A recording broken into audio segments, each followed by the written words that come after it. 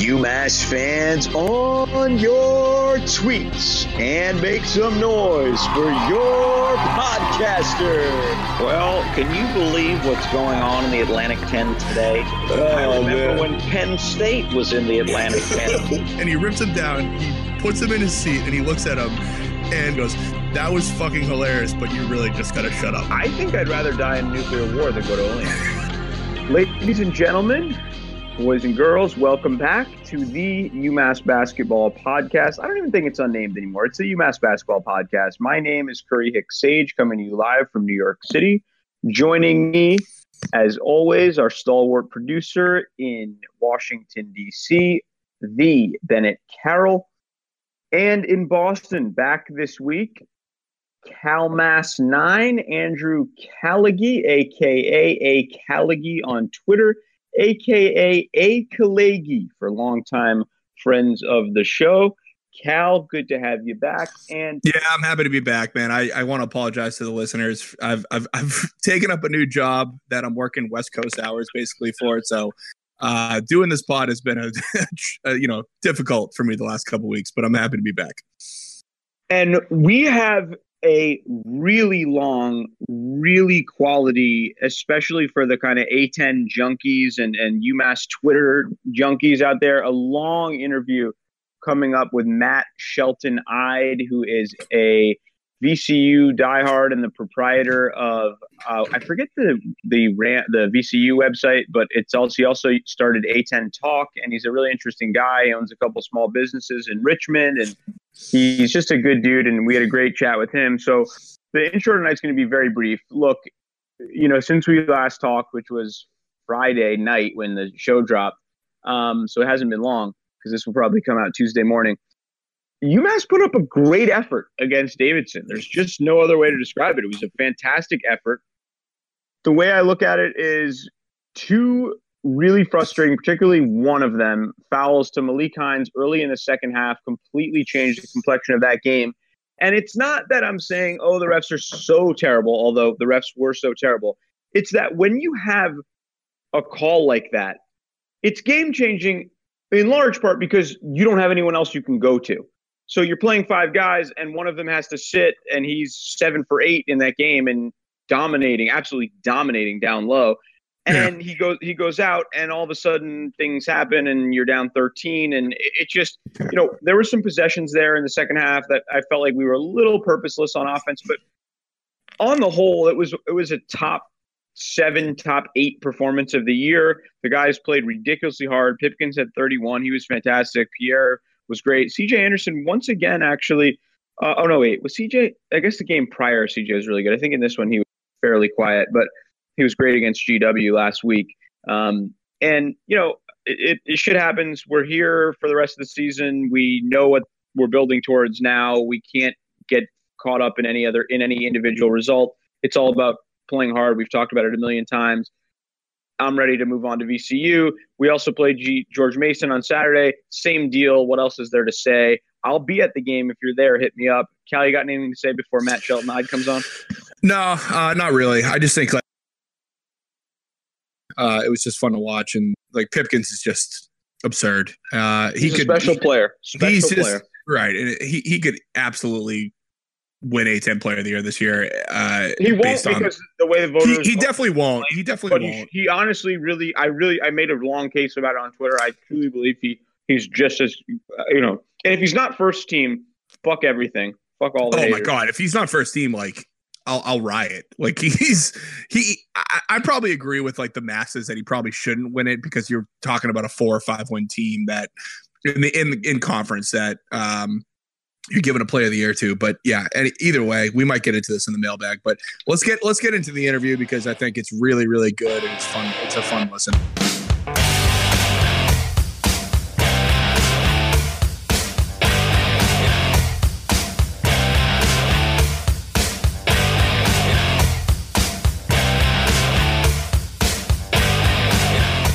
Okay, folks, it is my great pleasure at this time to bring on our first guest in the last few episodes, I think, from VCU. He covers VCU, a prolific presence on Twitter, a interesting guy, a good voice around Atlantic 10 hoops, and really kind of in many ways the dean of the VCU Twitter sphere, which is vast, and we'll get into that.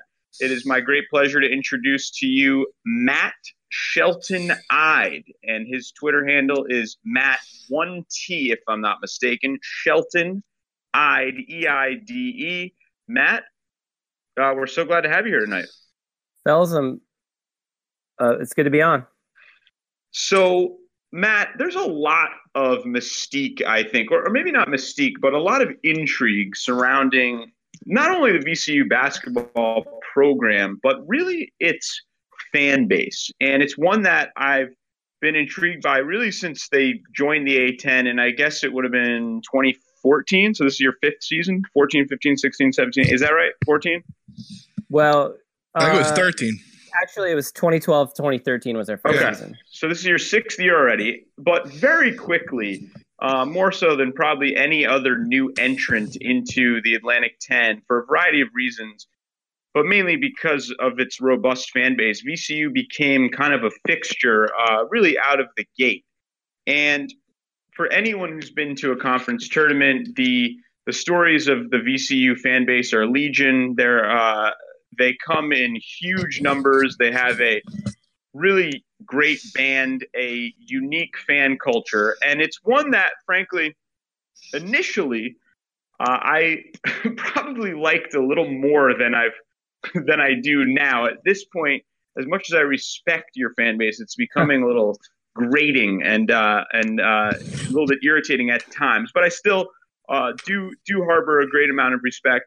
But I want to talk to you about, for fans in the Atlantic 10 who maybe weren't terribly familiar with VCU prior to 2011, when they made that miraculous Final Four run as a play-in team and beat Kansas and made it all the way to the Final Four.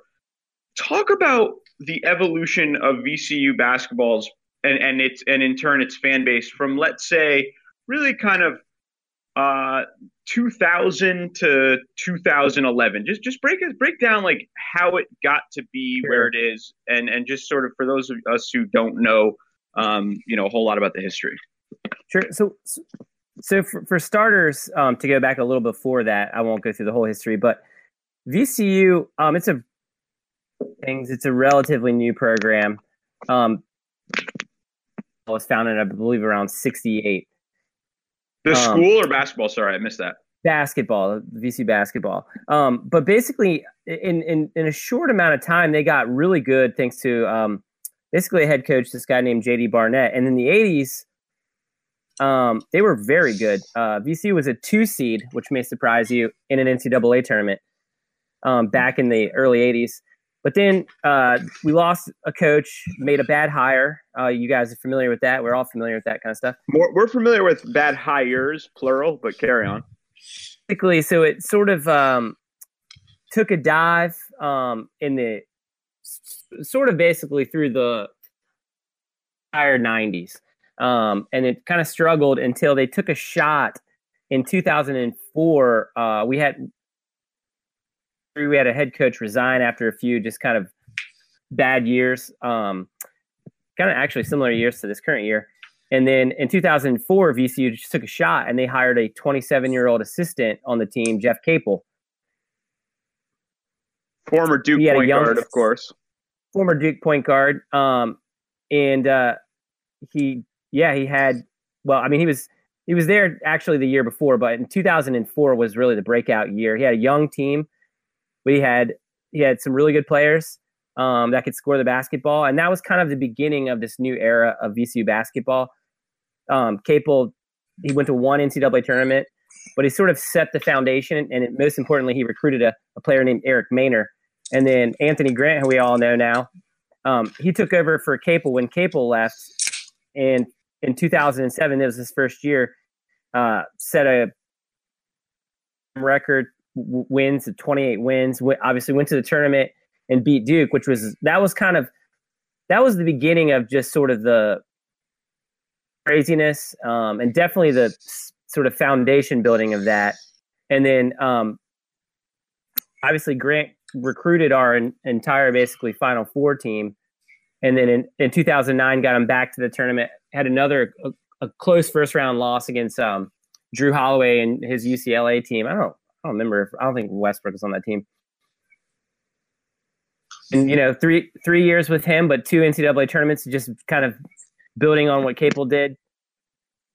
Shaka, who is another unproven coach, but VCU had this program they developed under Norwood Teague and this guy Mike Ellis called the Villa 7 program. And what it was basically where they would invite athletic directors out to, I guess it was Oregon. It was VCU and Nike hosted it, and so they got to meet all these assistants. They hired Grant that way. They hired Shaka Smart, and just kind of one after another, they hit on all of them. And then 2011, it was kind of the VCU went nuclear and to the tournament every year since. And I mean, 7 consecutive seasons. That's how a fan base goes from just batshit crazy.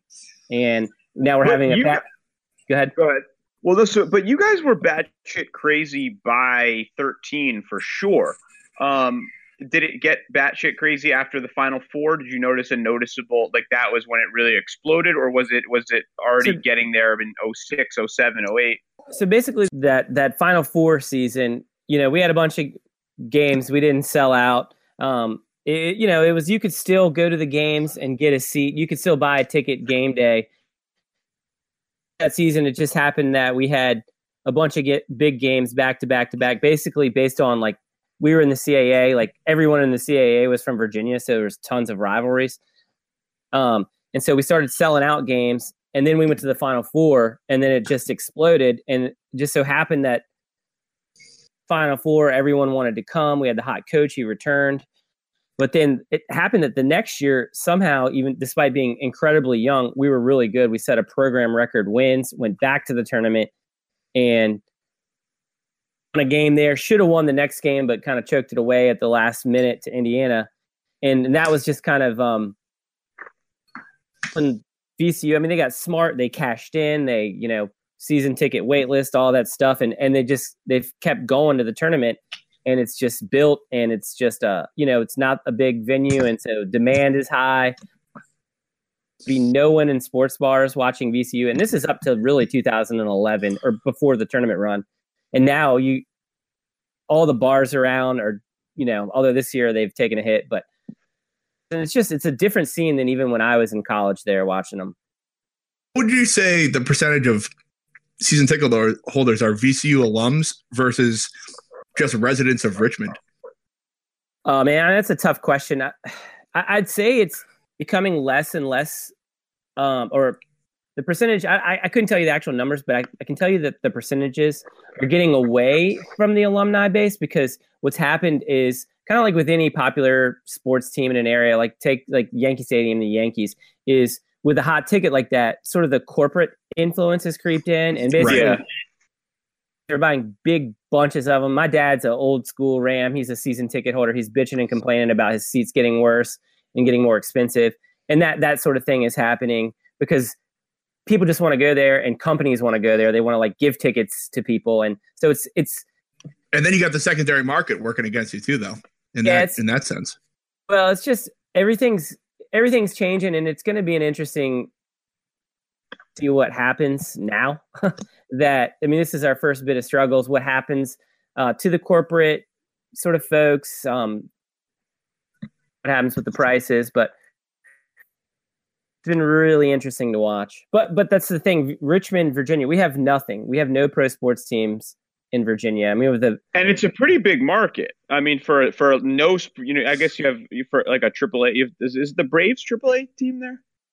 We used to have the Braves, but they moved to Gwinnett, Georgia. We had them for forever. I mean, I used to watch like David Justice and all those guys back in the day when they're in the minors, but we have the Giants AA team, I believe it is, which the Richmond Flying Squirrels. Oh, I fuck with that. I'm into that. Yeah, they're pretty fun. They do a good job. They just have a shit show, basically. That's really, really cool. But so I'm intrigued by. So it's interesting you talked about the corporate element, because one of the things that I was going to say about the VCU fan base that has been unique to say the least is, and I believe it was maybe Luke Wynn, who was a sports writer for Sports Illustrated. I can't recall exactly who it was, but somebody characterized the VCU fan base and a game at VCU as being more comparable to a European soccer match of like, not even like maybe like a huge European team, but like it has this almost cult following, a sort of fanaticism. And the school is known for its, it's an urban campus. It's a really good art school from what I know about it. So it has kind of a creative, like different vibe. And if you watch the band and just the way they do things, it's genuinely it's a quirkier, very just kind of, it's a different type of thing. And that's what I always admired about it. And I'm curious how their success, or sustained success. And you talk about the sort of creeping corporate influence of Richmond, which has, I know, some major Fortune 500 companies there. And it doesn't surprise me since that's the only game in town. Is there sort of an underbelly of fans who are concerned that is taking away a little bit from that kind of really unique kind of grassroots VCU experience? Well, I mean, I do think some folks have talked about that. I know that's something I've talked about.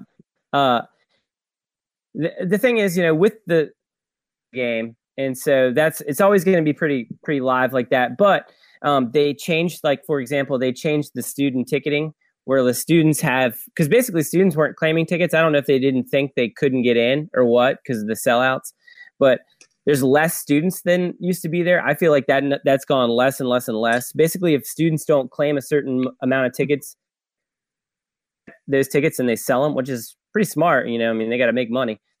But I think the atmosphere has changed, especially earlier in the season. It did feel more corporate, but I feel like later in the season, that sort of old school VCU chip on the shoulder, it's almost like a desperation is creeping back in, and it's getting a little rowdier. But I do think over the years they've lost. It's definitely lost a bit of that sort of like kind of Terror Dome vitriol that it had even before they used to sell out games. I feel like I went to games before it sold out, and it was crazier than it is now. And I think a lot of that is these new students, kind of fair weather fans, less of a diehard element than it used to be, but. I think this season might sort of shake some of those off and kind of get it back to how it used to be. Would you say though that it's true that it's like a kind of a quirkier, creative, like different type of vibe? No. Or is that just my outside perspective? It just seems like different. I think the reason for that I would say is the band. One, they're just really talented. We have a really good art school. And I mean, art school is good, but the art students don't come to the game except for me. I was like the only art student probably ever went to the game. But it's VCU is a huge school. It's basically VCU and Mason are the two biggest schools in Virginia. VCU is like 33,000 depending on the year. Wow. But it's the creativity comes from the band. And we used to have this great band director that everyone knew of. Basically, he was a former male stripper. Yes, that's right. I've heard about this guy. Is he not there anymore? Not there. He had a contract dispute with the AD, and this is his second year not there. Although he is God, killer, no way. Killer. It is a big issue, and a lot of fans are still pissed about it. I mean, our AD hasn't been there all that long.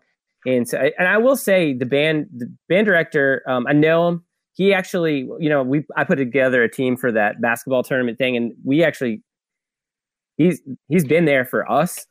But he's a character. I mean, I can understand how he had to be hard to work with on the financial end for the athletic director, especially the more press you get, the harder you are probably. Yeah. Well, he was like an actual character for you guys, for sure. Oh, 1,000%, and people loved him. Yeah. It still sounds good, but I will say a lot of the sort of creativity is gone. Like, like they would bring out, like they played like when Wrecking Ball was a popular song, they would play all these new songs, but they had like a Miley Cyrus impersonator who would come out in the middle. They just were creative, and some of it was corny, but like knew what they were going to do. But but that's changed. They lost him. He's actually a firefighter, so he's at the games sort of as a EMS sort of worker. But wow, that's crazy.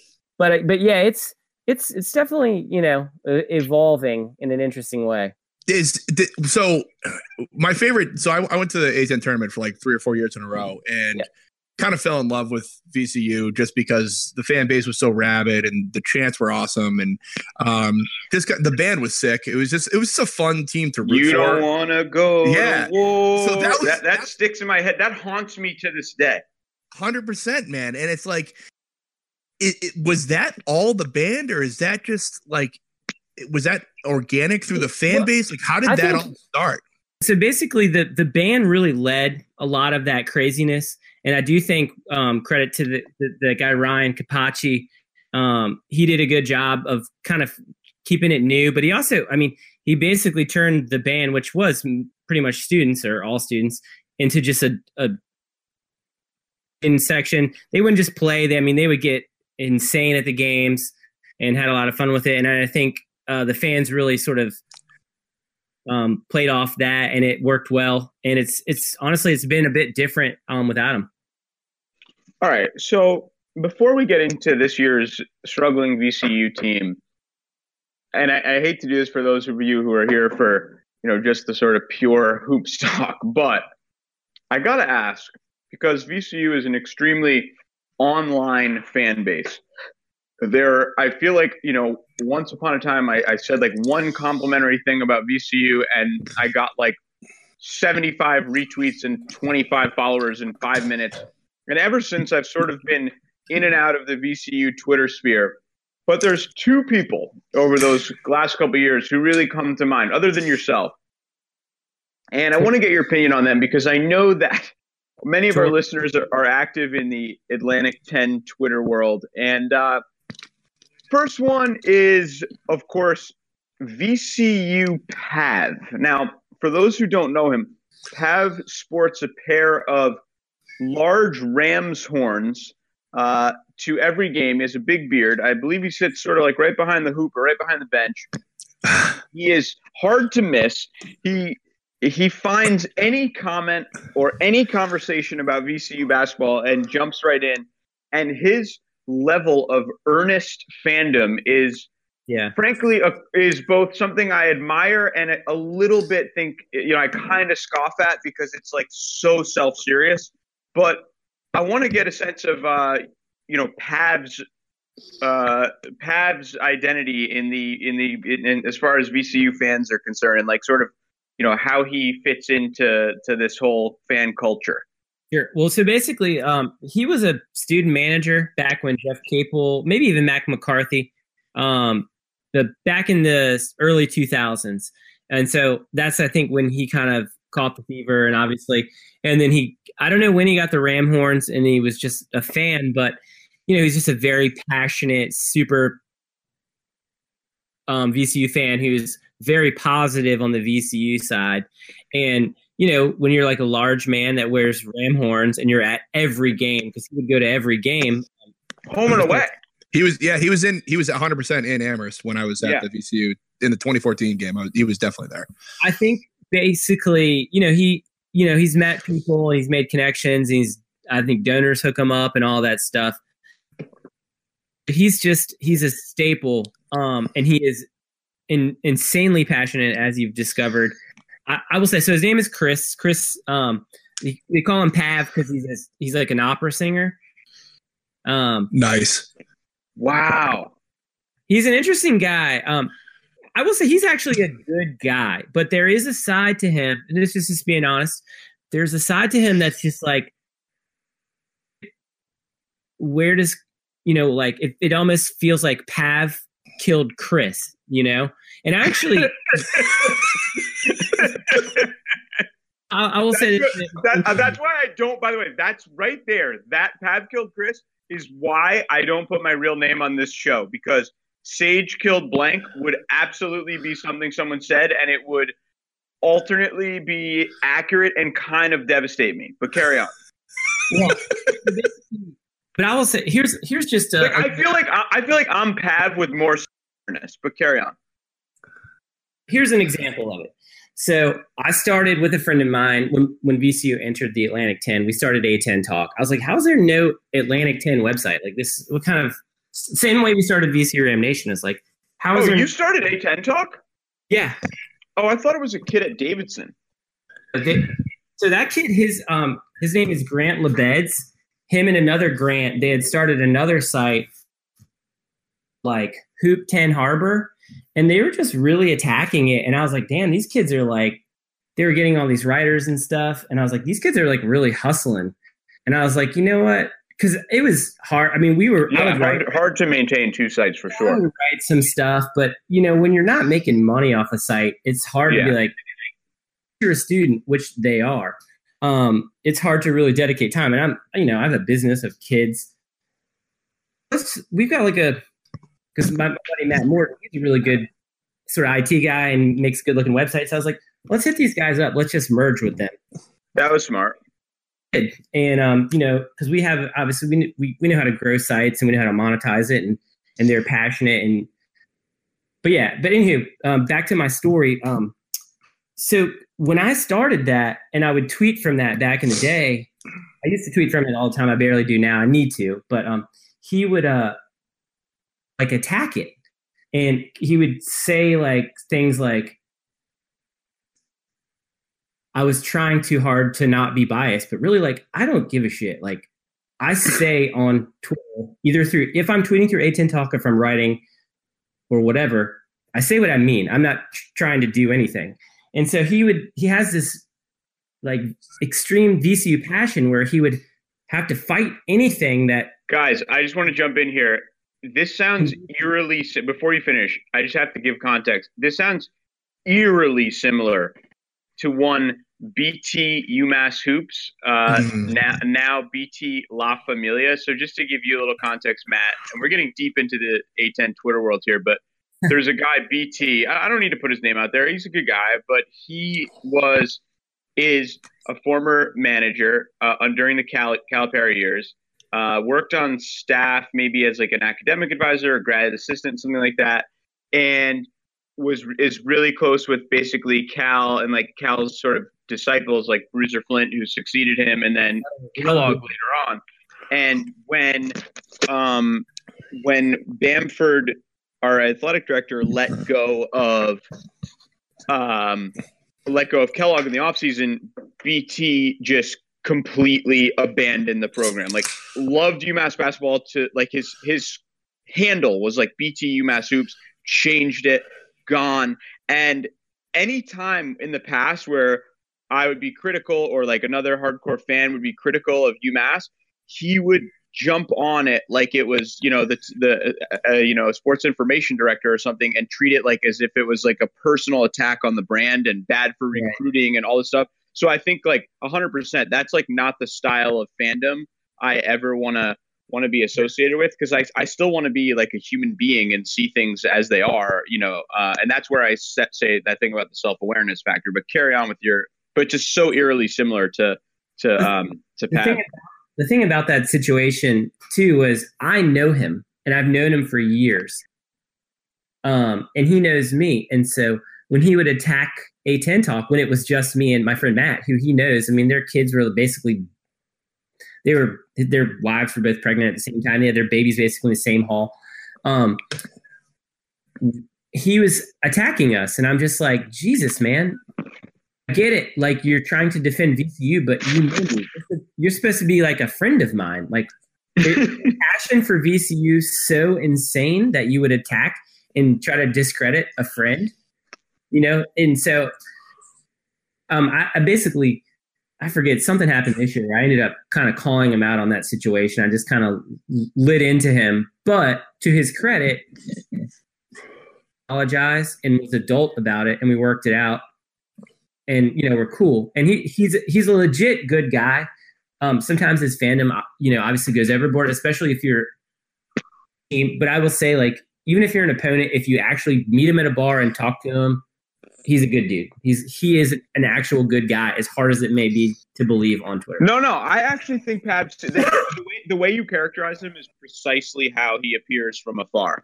Now, the second fan, because, and this one I think is alienated. This one seems to frankly run counter to a lot of the VCU fan base in that, forget the just abject homerism. That happens. There's fans in all fan bases. But this individual, it seems to be devoid of any sort of online irony or just kind of like catching of the joke, and yet goes wildly provocative all the time in terms of just provoking, like trolling almost. But it's unclear if she knows she's doing it. And that runs counter to most of your fan base. And that is VCU. I forget her handle, but Tori, VCU Tori. Right. Where does Tori fit in the she seems a little more politically conservative than many of the VCU fans. Sure. She seems just an outlier in VCU Nation, but she's like managed to. She tweeted the other day. Some Bonna fan made a modest joke about Tori, and got like 250 likes from everyone in the Atlantic 10 on Twitter. Like, I've never seen a reaction like that. Yeah. How does that happen? Yeah, interesting. She's an interesting one. I've met her in person.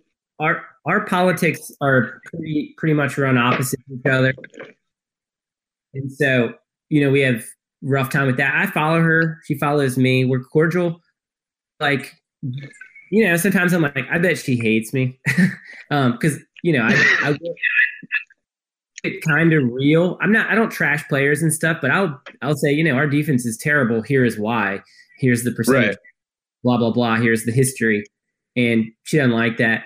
But yeah, she's an interesting one. Honestly, I don't like the way she goes after other people's fans.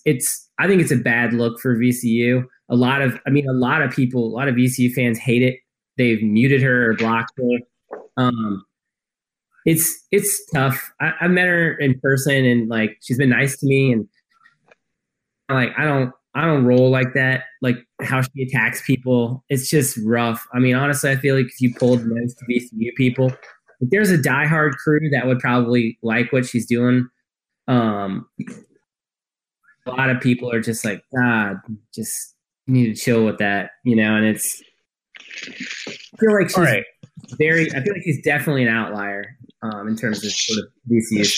So now that we've talked about VCU Twitter. I want to get to the team, but I want to talk about, in terms of the team struggling right now, how that is. You've recently gone private on Twitter, which surprised me, and I'm wondering, and this is a perfect segue into VCU's struggles this year. Has your decision to go private, you were a pretty public voice in the Atlantic 10 Twitter world, has your decision to go private been a function of the negativity or just sentiment surrounding the team's struggles this year, and you're just kind of like no longer wanting to deal with it, or does it predate that? Well, I think it's Twitter's annoying to all of us, but basically this year in particular, I mean, there's sort of talking about like Pav and Tori, this, like, the most fans I have blocked are VCU fans, because there's a group of people that, like, if you say anything, if I'm negative, even though I'm being constructive to you, I mean, and so for me, I'm just like, you know what, like, I make some money off this, sure, but I don't need my Twitter account. Like, I'm not like I own businesses. I'm not trying to be like a sports caster. And so I just kind of, for me, I was just like, you know what, I don't need this stress. I got like kids to feed and other issues. I don't need to be attacked by like VCU fans of all people, because I'm like, our 2-point defense is garbage. In a full way. So that's why I went private. But yeah, it's been, and also too, Dayton fans are same way. Dayton VCU fans are like identical, honestly. And yeah, it's been an interesting year, and if you have to say, people will just hammer you. And so I was like, you know what, like, I'm just gonna like close my circle. This is Twitter. Basically, Twitter got like not fun for me, and so I don't need to hear from all these a-holes. Like, I'm just gonna like talk to the people I want to talk to, and I'll prove. Sage, real quick. I am so much like at that Twitter right now where it's like, and I'm sure Matt, like you own businesses. So it's like at some point you have to be a little bit concerned that somebody's going to call out like your business and say like, don't buy from these people or something like along those lines. If your Twitter's public and you're just saying somewhat negative things about VCU, is that part of the reasoning? Cause I can totally see that. Well, that's not, I really could care less. People who come to my store, like I own stores that are like if I'm being real, they're very Richmond. They're pretty like hipster stores. Those people don't give a shit about VCU basketball. Okay, that's good to know. They could care less. Although shout out to, what is it? It's Addison Clothing. One store called Addison. It's like vintage, but we sell all our cool stuff. Check it out. Check out our Instagram feed. You'll get an idea. And then I'm opening another store basically next month. So it's going to be a serious bit of March Madness for me this year. Hell yeah. All right, well, check out the store, guys, because we support. Anyway, all right, so let's talk about VCU struggles. The way I'm seeing it from afar, I've watched a couple of VCU games, and I've obviously followed what's going on. And it seems to me like every time – so first of all, you guys had, by A10 standards, even in this week A10, a very favorable conference schedule. So in terms of who you get on the road and who you get at home and those sorts of things. And so it seems as if, with a weaker conference schedule, not a weaker conference schedule, but you have a lot of teams at home and a pretty favorable schedule.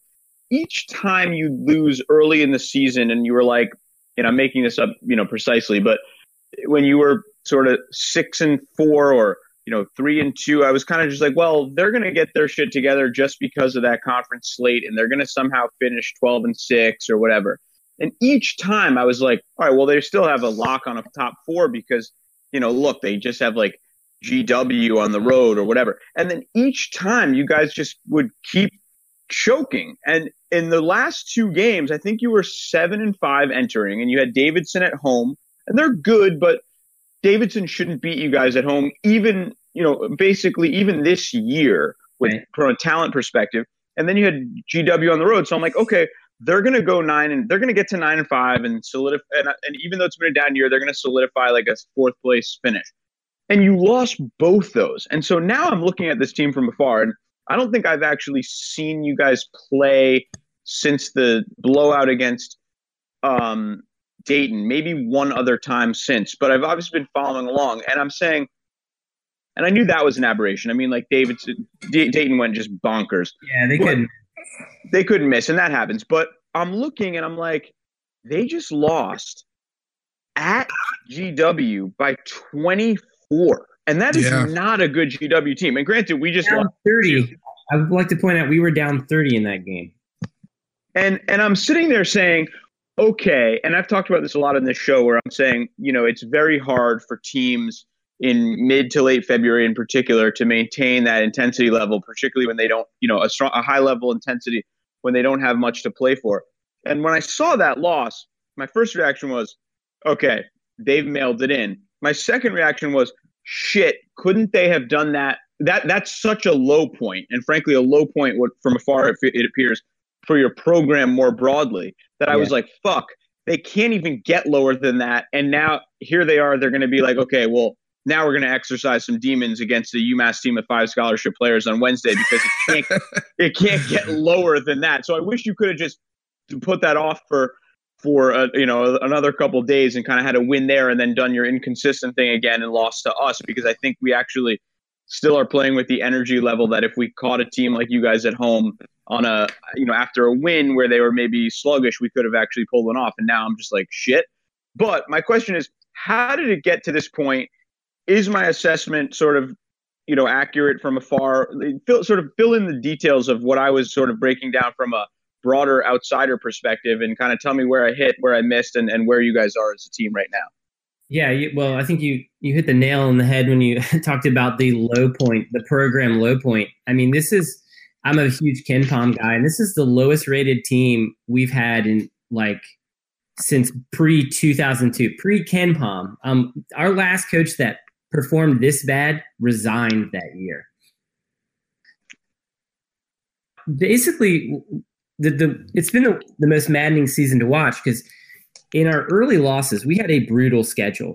Virginia, Michigan, yep. Texas, Seton Hall. And here's the thing is you don't expect a team with a new coach and all these new players to beat those teams. But the reality is we were hanging with Virginia. We should have beaten Michigan and Texas. We led both of them with like 2 minutes to go. Seton Hall blew our doors off, and basically that was a home game for them. But it was like, we had these losses, but you're like, all right, this is so many new pieces. They're going to put it together. The thing now is because I love to compare the numbers, and I did this in our forum. I compared our non-conference numbers and our conference numbers. And we've been conference. We've regressed. And so I used to think that early season play I was like, all right, that's sort of, that's probably, you think you start from there's your starting point. I'm like, okay, maybe that's kind of like the mid-level, maybe, but now I'm like that we might have peaked early. Because trailing it like a sub 200 GW team by 30 points, it gets no worse than that.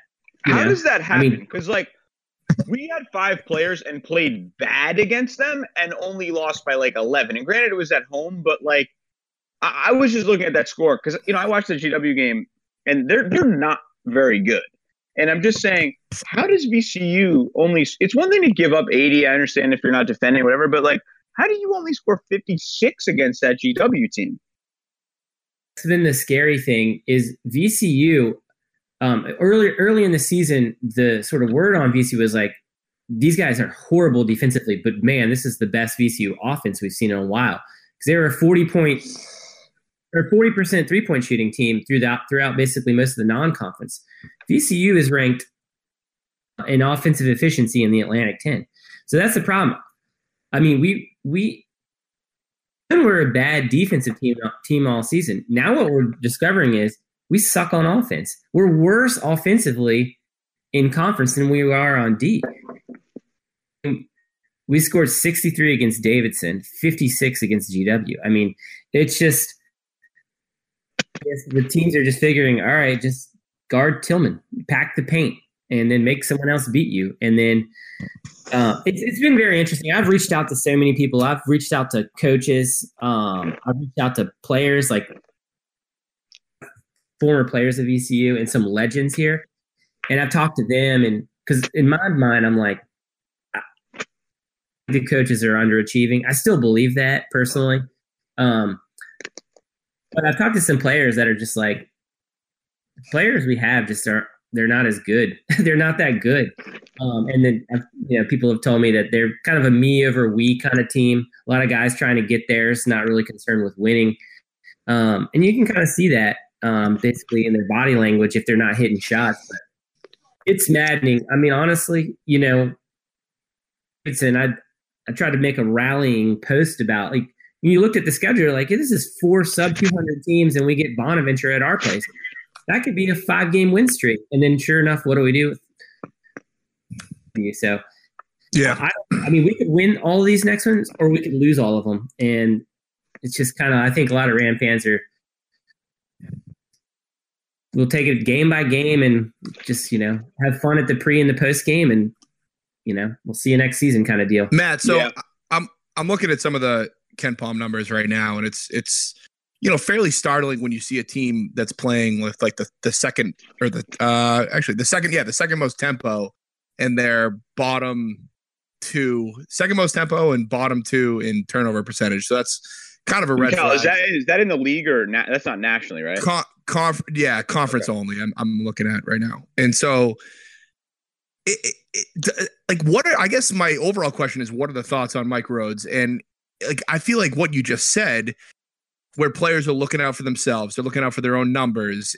Some of that comes down to coaching. So, what is the overall feeling on your head coach right now? And let's just give, by the way, real quickly, just give our fans, some who may not follow VCU super closely. Mike Rhodes is a first-year head coach. Will Wade, who was there for 2 seasons, departed and is now at LSU. Mike Rhodes is a longtime Shaka assistant, who prior to that was, I believe, a D3 head coach at Powerhouse Randolph-Macon, and then he was at Rice as a very successful head coach at Rice for like 2 or 3 years. And I've heard great things about him, by the way. And UMass Bamford absolutely would have tried to get him if Will Wade hadn't left. I've heard from multiple sources. And I think Bamford, that one might have been one of the first guy he called. So he is very well regarded in the profession. And I just wanted to, give people context on who he was. But that being said, let us know what your thoughts are on him thus far. Well, for starters, I think he's a great guy. I think when we hired him, so he was the associate head coach on our Final Four team and just sort of all that stuff.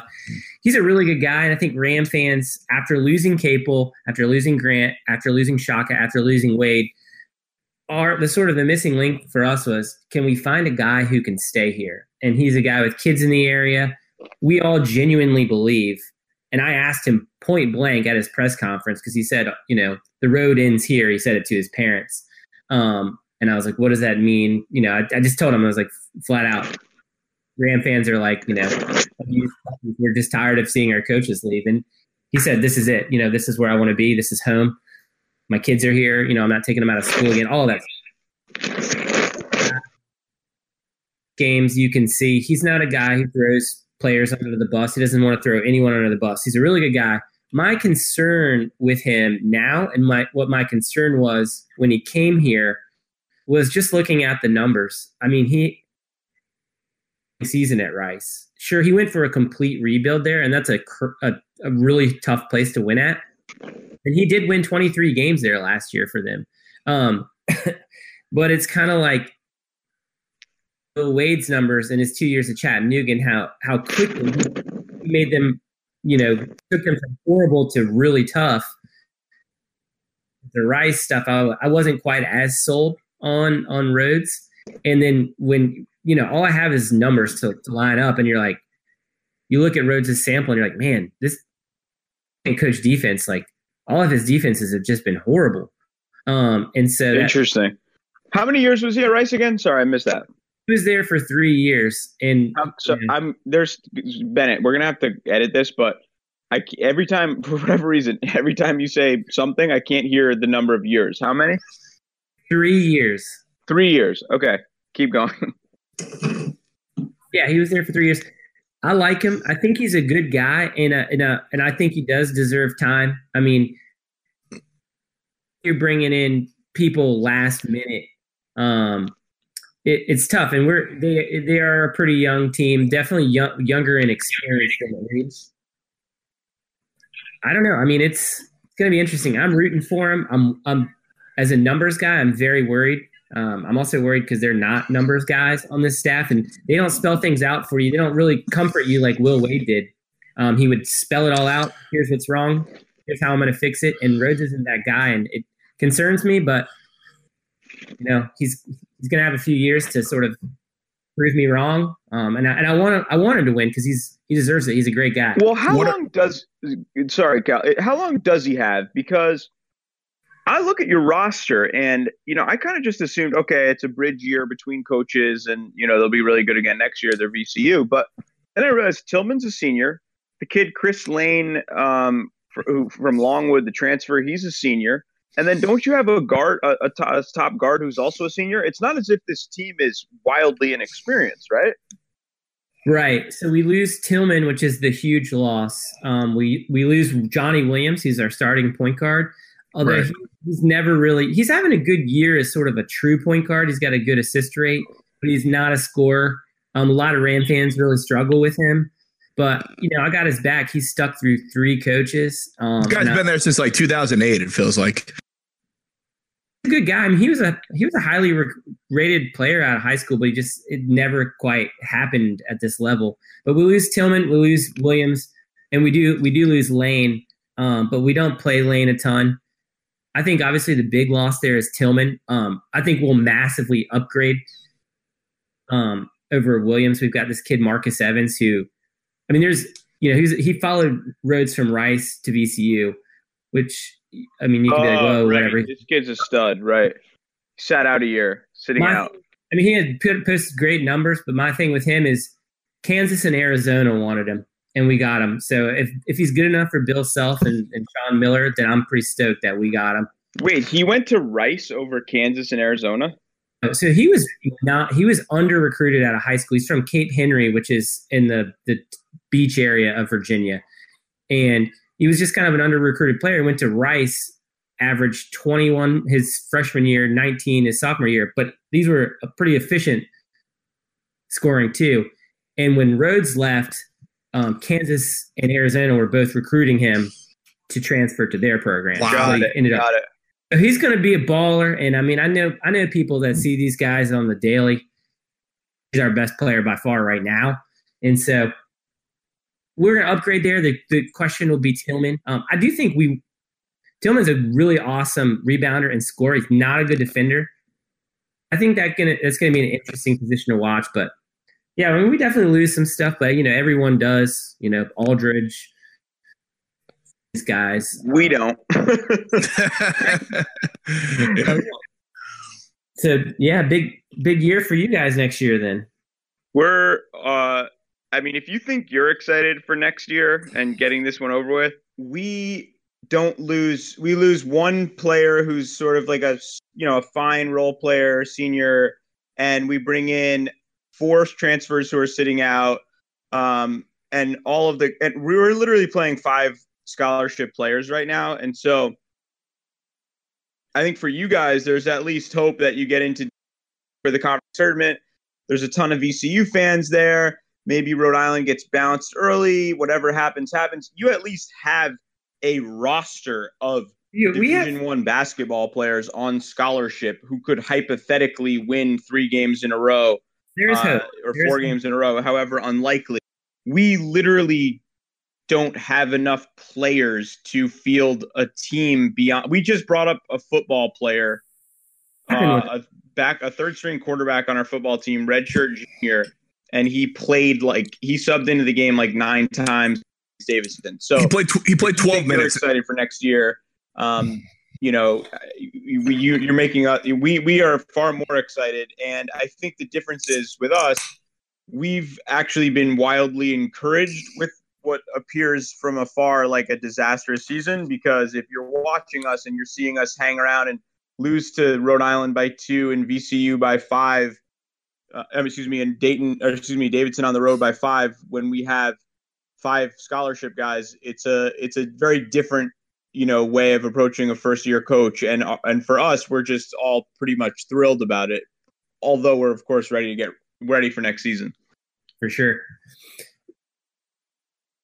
Yeah.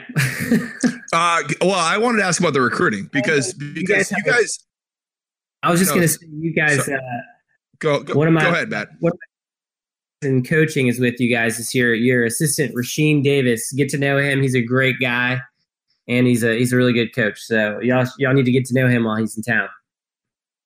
Yeah, that's great. I actually would love to get to know him a little bit more. But Matt, real quick about with recruiting, I was looking at your 2018 commits. You got a couple. And this is strictly through 24/7 Sports, which is the thing I rely on the most. But you got a couple unranked guys. One of them is at a Fork Union Military, which is like an absolute powerhouse from what I know.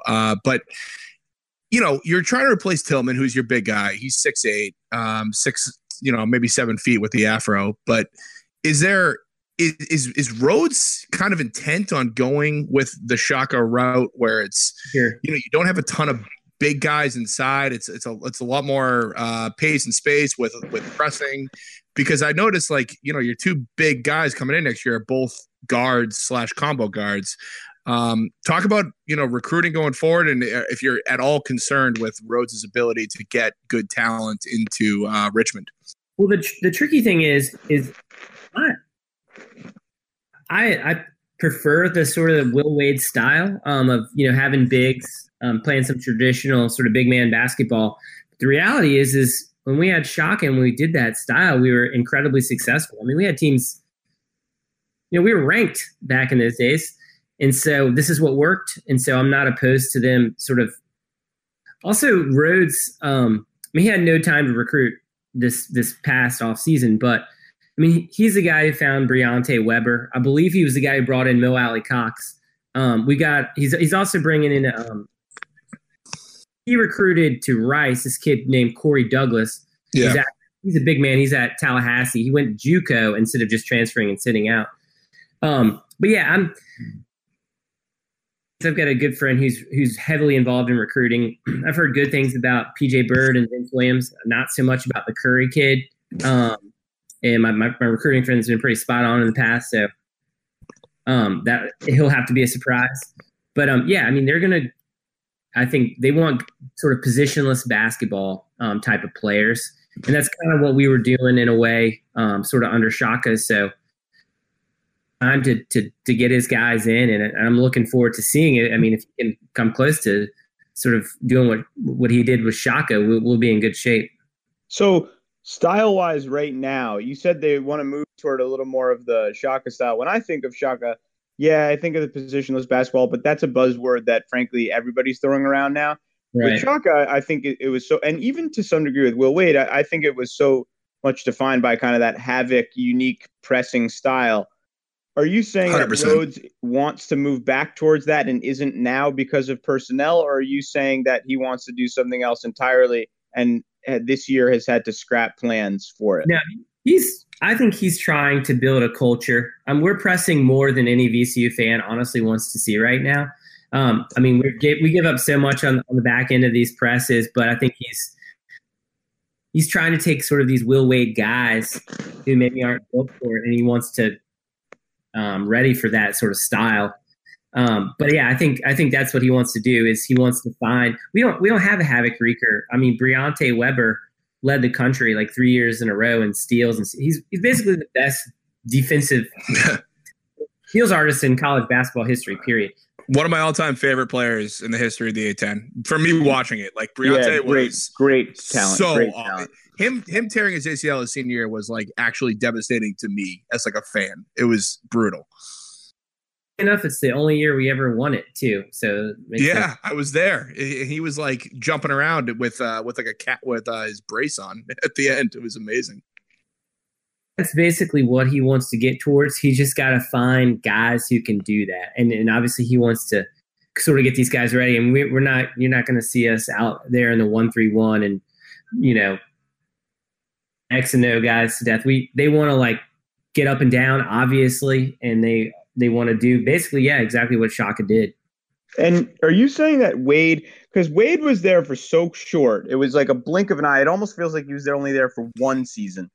What was Wade's style? And I guess now that it's Wade's guys, I mean, it's just a tricky situation because some of these guys have played for three coaches, but the core group are Will Wade's recruits. And you were saying that he was going away from Havoc and toward a more like what style. And then as a result of that, does it feel a little bit like this VCU team just lacks an identity?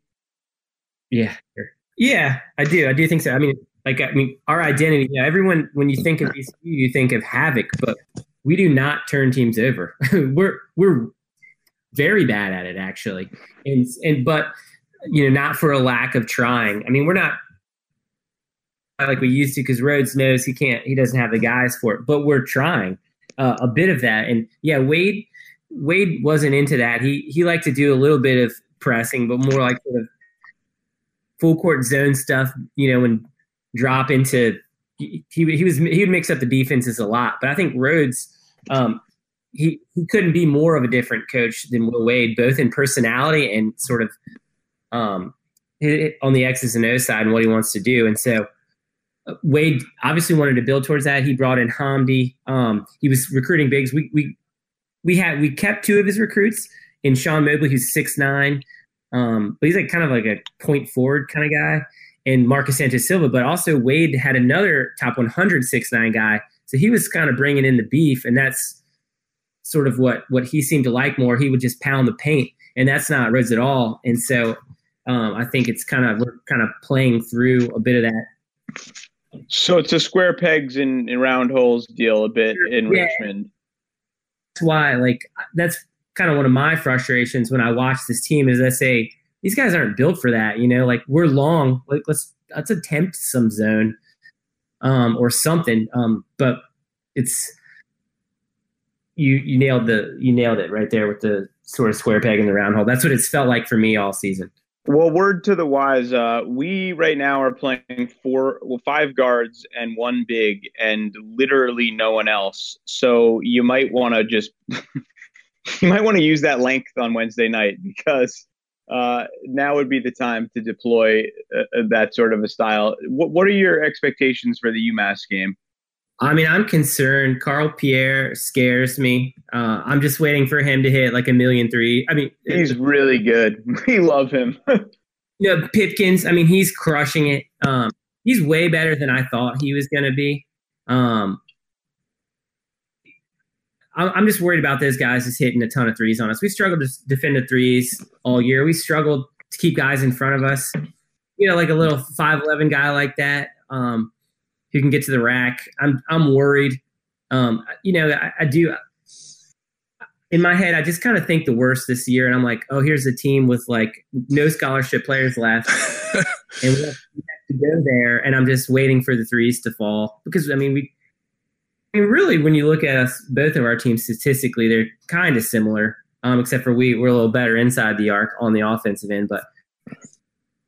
Going into this, I was worried about the UMass game before we lost to GW. I'm even more concerned now. Yeah, and I mean, you've never won in Amherst. It's a long somehow. Even when we were a disaster 2 years ago, and you guys were really good, you somehow lost in Amherst to a Derek Kellogg team. And I will tell you, we're much better coached than we were during the Kellogg years. That said, I see this as the kind of game where, if you can dictate tempo early, as GW did, as St. Louis did, as certain other teams that came into our place and won, it's going to be a bit of a dead atmosphere. It'll be like 2,500, 3,000 people there. People are kind of just like, it's a midweek game. We've talked about this on our show a lot, Matt, but our fan base is like pretty far from campus. So our numbers on weekends are a lot higher than weekdays. But like I'm in New York, Bennett's in DC, Cal's in Boston, and Amherst is, is like 2 hours from Boston, 3 hours from New York, 6 hours from DC. So I don't expect, like the atmosphere to be a factor, but I just think that if VCU can dictate tempo a little at the outset and kind of not turn the ball over and hit some shots, it could be a long night for UMass. But if you let UMass keep around, the one thing this UMass team has shown is like they haven't packed it in yet. I mean, like, given that they're playing 5 scholarship guys, they're tired as hell, but the calls that have impacted us on the road, and our last 2 road games are very much games that we could have won, but a couple calls just radically impacts the game because you have no one to bring in. I don't think those calls exist as much at home. I'll just be candid. Like, I think A-10 officials are particularly bad. They'll be worse for VCU tomorrow night as they were worse for UMass against Davidson and St. Joe's because we're on the road. And it's going to be important if VCU is going to win this game. They're going to have to take care of business early. It's either going to be I hate to hedge here. It's either going to be like VCU exercising all their demons and winning an 82-63 game, or it's going to be UMass like somehow leading wire to wire and winning by like 7 or 8. In a like a 70-62 type game, and I'm gonna leave both those on the board. Cal, what do you got? And then Matt, what do you got? So I mean, with this level of talent with UMass, I just they've lost I think it's 8 of 9 or 9 of 10, one of the two. But I always just look at this team and I just think that there's no way they can get it done against a team with as much talent as VCU has. Unless they just go crazy from 3, to Matt's point, where it's like, they come out and they just are raining everything and establish exactly what you said, Sage. It's like establishing tempo and being able to like get a lead, and then all of a sudden Pipkins is able to do what he does on the offensive end.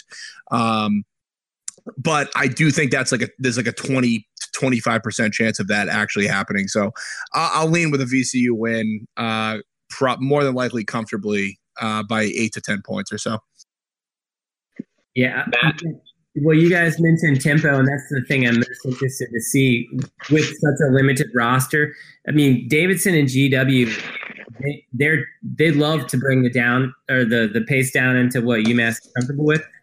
So I'm curious to see, because we will throw some bodies out there, even though we're not winning. We'll still go deep into the bench. Rhodes is going to run, and I mean UMass has given up 80-some points the last bunch of games. So I do think this is a team we can maybe score some points on, and I'm just curious to see how UMass can hold up late, basically running for 40 minutes of action. So I mean, if I had to bet the mortgage on it, I'd probably say VCU in the high 70s, low 80 range. Because I do think we're way better than we've played. I mean, as much as my confidence is shot, I do think we can. We're due for a win. And I'll say, I think at some point the talent level takes over in a game like this, where it's like, you're rolling out a bunch of 4-star recruits and you're going 8 or 9 deep off the bench. And it's a little different from Davidson, where like Davidson might not be as talented, but they're incredibly well coached. I think it's true. I said Davidson. I had a feeling we'd play well against Davidson just because they have every year they have 2 great players and a bunch of star D3 guys, and so they're not going to athletically, like Peyton Aldridge had 38 points. I literally thought he had like 12 because I didn't know the difference between him and 6 other dudes. Like they're just like a bunch of 6'8" kids who are like from Sweden and like can hit mid-range jumpers and shoot threes. But it's like incredibly methodical and slow. VCU is a team that's going to get out and score. So just Matt, you're saying that VCU still tries to play at a fast tempo? Yeah, I mean, if you just look at the tempo, I mean, they're basically top 60 nationally, and so they're going to try. Whether the shots are falling, we'll see. But because the thing is, like, Pipkins is good enough that it could be the kind of game where VCU wins like 84-76, and Pipkins legitimately goes for 40 because he'll love playing in that. Like a team that doesn't defend a ton. Like he'll just go and he'll score. Like he'll. I mean, he scored 44 against LaSalle, and he scored 30 a bunch of times. Like at this point, I said it the other day. I said he should be allowed to shoot 35 times a game. Anytime he take our chances. And against a team like VCU, where like you'll get a few more calls in Amherst, he could go for. It could be like he could go for like 16 for 34, shit like that. It could just be a wild game. Like it could just be one of these track meets that. Pipkins single-handedly keeps us around for a while, and VCU ultimately has the athletes. But it could actually be a really fun game, and it's probably worth your money to bet the over, whatever it is. Agreed. Totally agree with that. Yeah, I definitely can see him. If he scores under 30 points, the way sort of we guard good guards, I'll be surprised. So I think VCU 30 is a lot. That's crazy. It's insane, but I can. Those kinds of guards have always given us trouble, and so, and I'm curious how VCU approaches that. If they say anyone but him, or just let him get 2s and run him off the line. Will Williams guard him? I would think so. I mean, he's our senior. He injured his ankle recently, and so I think he played sparingly in the last game. 20-some minutes. He's been. Rose has been working in this guy Malik Crowfield a bit. I think he likes him on D, so I'm curious. It'll be probably some combo of Crowfield and Williams, and maybe he'll throw some Isaac Van on him as well. Van's been there a while, hasn't he? First year, so he was a Maine transfer who sat out last year. So this is his first year. Right. Maybe I remember him from Maine. To be honest, he was a killer at Maine. He crushed it at Maine, but he's been really struggling for us, like really struggling. And he's a very high volume guy. So it's taking down the offense a little bit. That means he'll score. Don't worry. That means he'll score like 36 against us and like have a career high and, break out for life. Now, do you have any questions for us about our program? Because I'm sure a lot of VCU people will listen to this. And if there's anything, and that's in many ways why I wanted to get you on for longer. Cause I just, I'm playing to the audience because I know a lot of you guys will listen, and I wanted to let you speak about your program. But is there any questions you have for us about UMass or anything like that? Well, I was curious how you guys felt about McCall even before you got him, especially. I mean, he was had Wade. He was Wade's replacement. So, I mean, they had the same sample, basically. How did you feel about that hire, and how are you feeling now? So when he first got hired, if you don't recall, you may not recall, but Pat Kelsey was hired and then spurned us at the altar. He literally half an hour before the press conference, Pat Kelsey of Winthrop had a change of heart, and we never heard from him again. So there was 2 coaching searches in the offseason. And so when and I liked the Kelsey hire, and so when McCall was first hired, I was I don't want to say underwhelmed. I wasn't like, oh, this is a bad hire. It wasn't like a Steve Lapis type deal, but it was okay. I was just kind of like, we'll see. And when he first came in, he was very, very kind of generic in his presentation at first. I was just like, this guy feels a little Pollyanna-ish. It was a little corny. It just felt a little disingenuous. Didn't feel like it would play well in New England. And I was like, okay, like he says all the right things, but it just didn't feel like it all, it didn't feel, it felt a little performative, And then I had a chance to meet him in September at an event in New York. And I was like, whoa, I really, really botched that. He's like awesome in person and not as great, in those early, and then of course, like that's how it goes too. It's these things happen so fast, and you're just, what can you really take from a press conference and whatever? And I met him and I was like really impressed. And then from basically the game 1, from basically the exhibition game, if you're a hoops junkie, watch his post-game press conferences.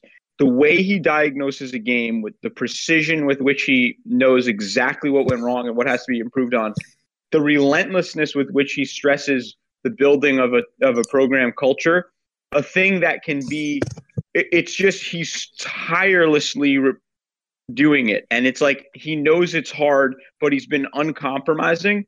And there was some concerns for us. I think there was some talk of, maybe things not going so well toward the end of his second season at Chattanooga and him kind of having to blow out of there quick after an amazing first season, albeit with Will Wade's players.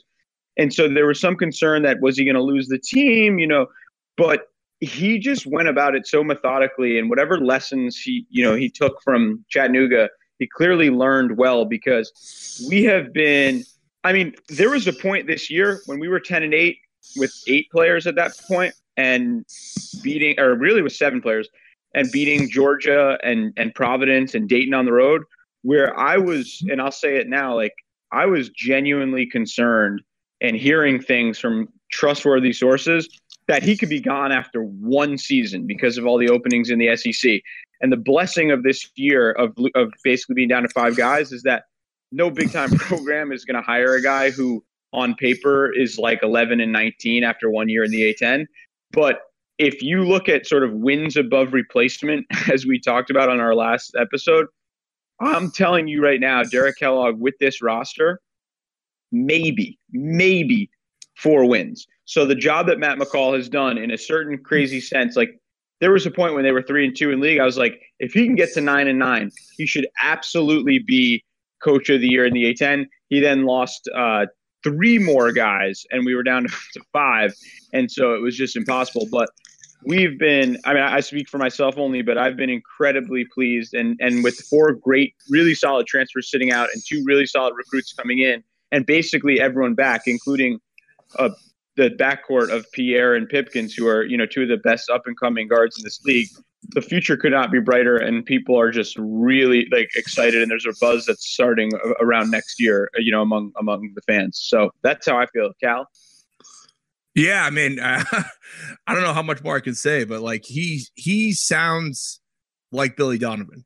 He's a Billy Donovan disciple. He was there for a few years, and it's like everything he says. I listen to Billy Donovan, and he's one of those guys that's going to give you cliche quotes before the game, and he's going to give you the real stuff after the game. And he's super, super impressive in his post-game press conferences. I watch every single one of them. It's really impressive. And so anyway, I don't want to like harp too much more because I think Sage, I think you covered most of it, but I am so excited to see him next year with an actual full complement of talent and players that he wants just to with be there. anyone, with players, like with players in general, but like with players that he wants to be there, which is right. It's gonna be awesome to watch. And I've got a general A10 question for you guys. How much confidence do you guys have in the league kind of getting back to a multi-bid? And not like just a 2-bid league. I'll be honest. Not high. No, yeah. I'll if you want me to start. Stuff.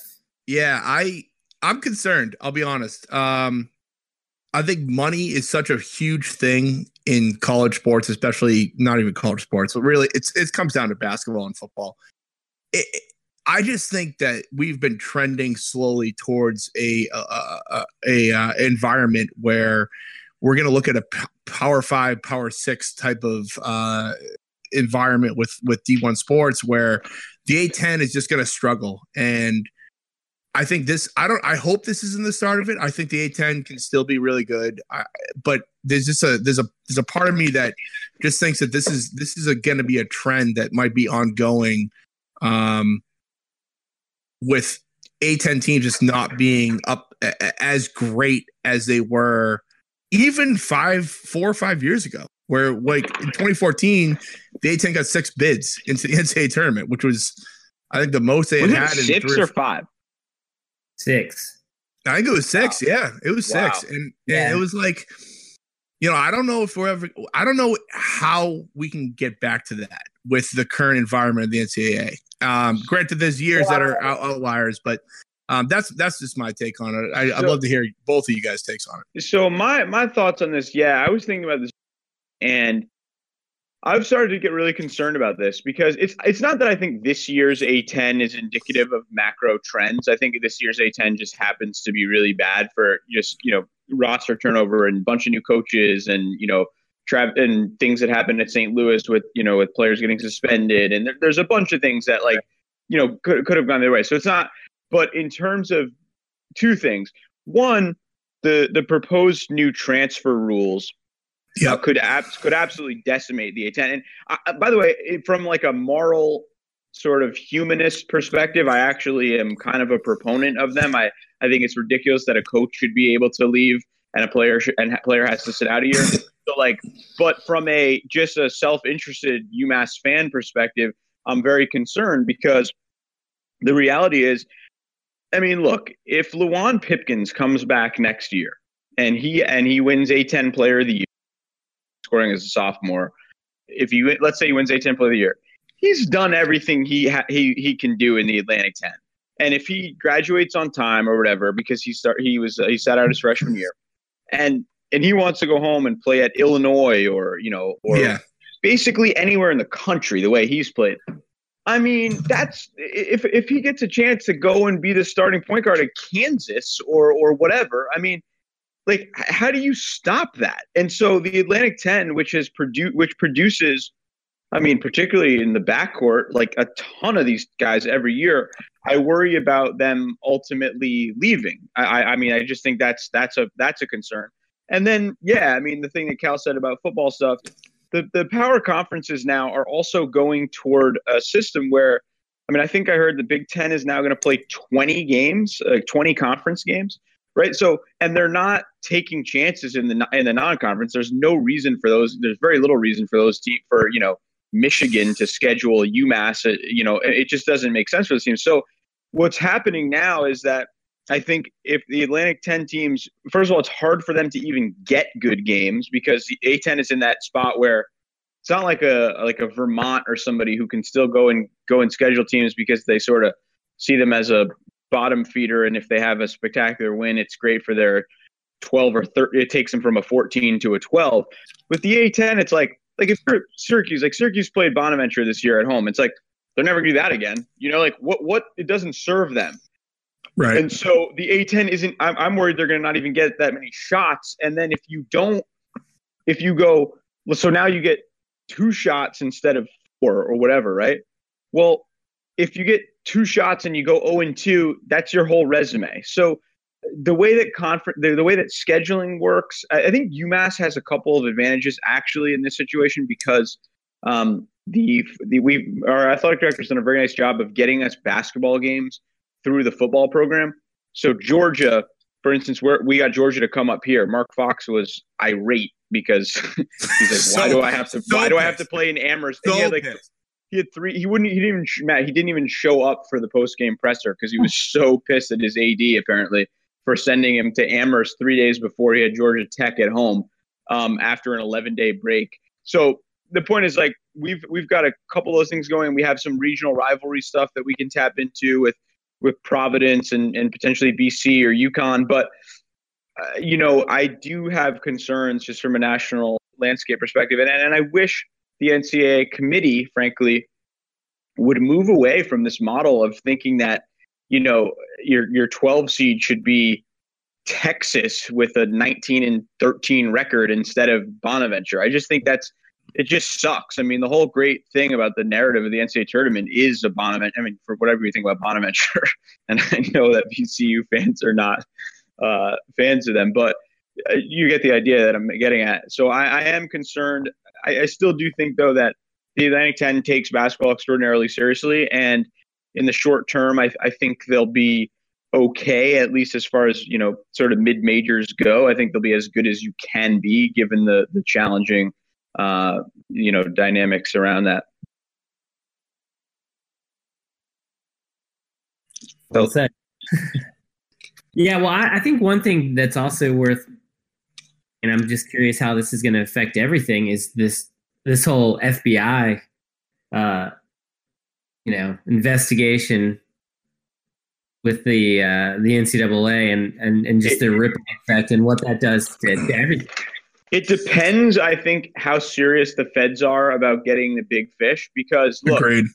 I think there are varying degrees of quote-unquote cheating, by the way, all of which I think should just be legal and above board to begin with. That's just my personal opinion. If a kid made $150,000 to sign it to school, God bless that kid. He deserves every nickel of it. So I think a lot of this is just bullshit, sanctimony, and just gobbledygook. But if the NCAA goes after big-time Power 5 schools, well, in the short term, that could actually help mid-major programs, particularly those that operate, quote-unquote, a bit cleaner, by which I mean they're a little less shady on the recruiting front. And shady, again, I don't think it should be shady, but, the reality, shady as defined by sort of our puritanical standards. But that's my own sort of thinking. So I think in the short term, a guy like McCall, who finds kids like Carl Pierre, who had 0 Division I offers as of April and is, a second leading scorer on the team and a leading freshman 3-point shooter in the country, he'll be really good. It's a great spot for him because or a Bob McKillop or these guys who sort of build their systems and do, but the teams that rely on, kind of the AAU underbelly and, all that entails, that's going to be a harder spot for them. But I think that could be sort of a saving grace for a couple years for the mid-majors, and then they'll just find new ways to get around whatever Byzantine laws that the NCAA creates. Yeah, it's completely agree with you, Sage. It's like, how far does the FBI want to go with this? Because it extends to the deepest of levels of the NCAA. Like, there's no doubt about it. The NCAA needs cheating. It doesn't exist without cheating. Right, exactly. So it's like they have to have it in order for them not to have like some competing league like the D League, who if the NBA really wanted to like promote the D League and offer more money to players, they could do that. And the NCAA tomorrow, they could sink it. They could, and so it's like there's so many competing factors here with this FBI quote unquote investigation, where like I am so convinced there's so much money involved in this thing, where it's like how deep does the FBI want to go? Do they really want to investigate? Well, why not just arrest Phil Knight? You know what I mean? At Oregon, like the head of right. Nike. That's what I mean. It's like as if it doesn't go to the top. Exactly. Everyone knows. And he'll never get arrested. No, and of course he has layers and layers of people, plausible deniability, so he never has to see anything. He doesn't. It's not like he's interacting with AAU runners who like fucking. Exactly. Well, Matt, where do you come down on this? I don't know. It's all just above my head. I saw a funny quote the other day that was basically like gonna hit so many schools that you could have Middle Tennessee as the number 2 seed in the NCAA tournament. No chance. In a struggling A10, I'll take any help we can get. Yeah. I mean, it is annoying. I definitely I talked to some people in recruiting and going on, and you hate to see the bad guys kind of get ahead and never get punished for it. And so, I mean, it's like, dude, it's so obvious, so abundantly clear that Duke, quote unquote, cheats, right? Again, I don't think it's cheat. I don't think it should be deemed cheating. But, Mike Krzyzewski, this guy who, just maligned one and done for years. And, it's just, it's this and it's Mike Krzyzewski has all the one and dones on the planet. And by the way, next year he's got the top 3 recruits in the country coming to him. And like, I don't. Are we being serious? Like that the fact that he's not like, or not him, but like something in that program where they're not a state school. They don't have to actually put the books together like Louisville, where it's like there's not something going on with where that Nike money is coming from. Like where I have it from several really, really reliable sources, and I don't that like, and I could tell you who at Duke I have it from several places. And by the way, it's not just Duke.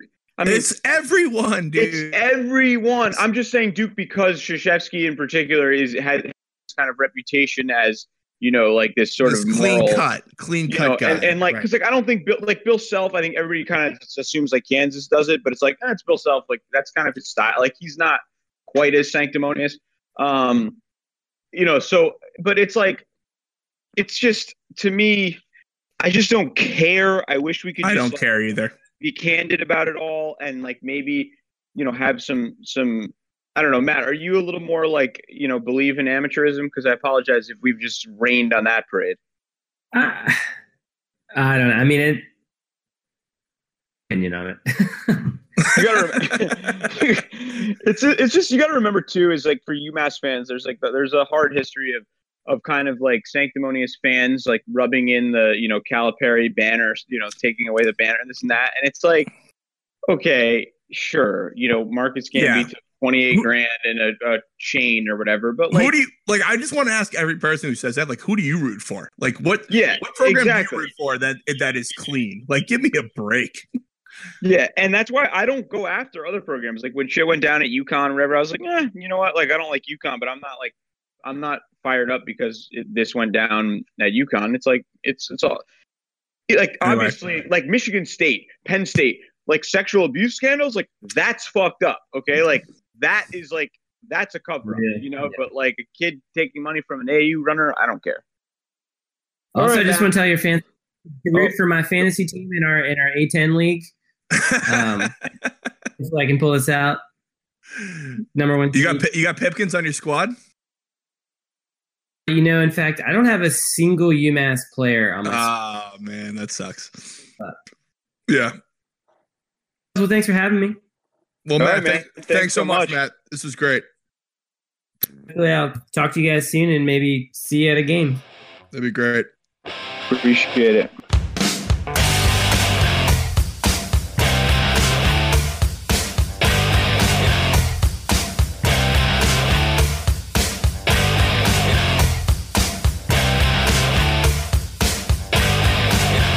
It's time for Sam the Mailman, your UMass Athletics mailbag updates. Okay, an anonymous fan reached out, whose name shall remain nameless, for our first mailbag question tonight, and he said, "What has been the most gut-wrenching loss this season?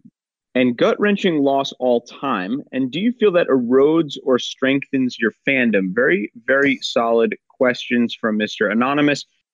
I was thinking about it today. For me, the most gut-wrenching loss this year was the BYU game in Brooklyn, where we blew the 8 or 10 point lead in the last 4 or 5 minutes, and it just felt like, here we go again. It felt eerily like the Ole Miss game last year, and it felt like some of the prevent offense that Kellogg employed in the Kellogg years, and CJ's just like, I lose my mind for whatever reason when CJ is dribbling too much at the end of a game, and that game really was the hardest. There were other games this year that were really disappointing, devastating losses, but like the Harvard game, at that time we thought we were going to be so bad that it was kind of encouraging, and like we got back into it and we went to overtime.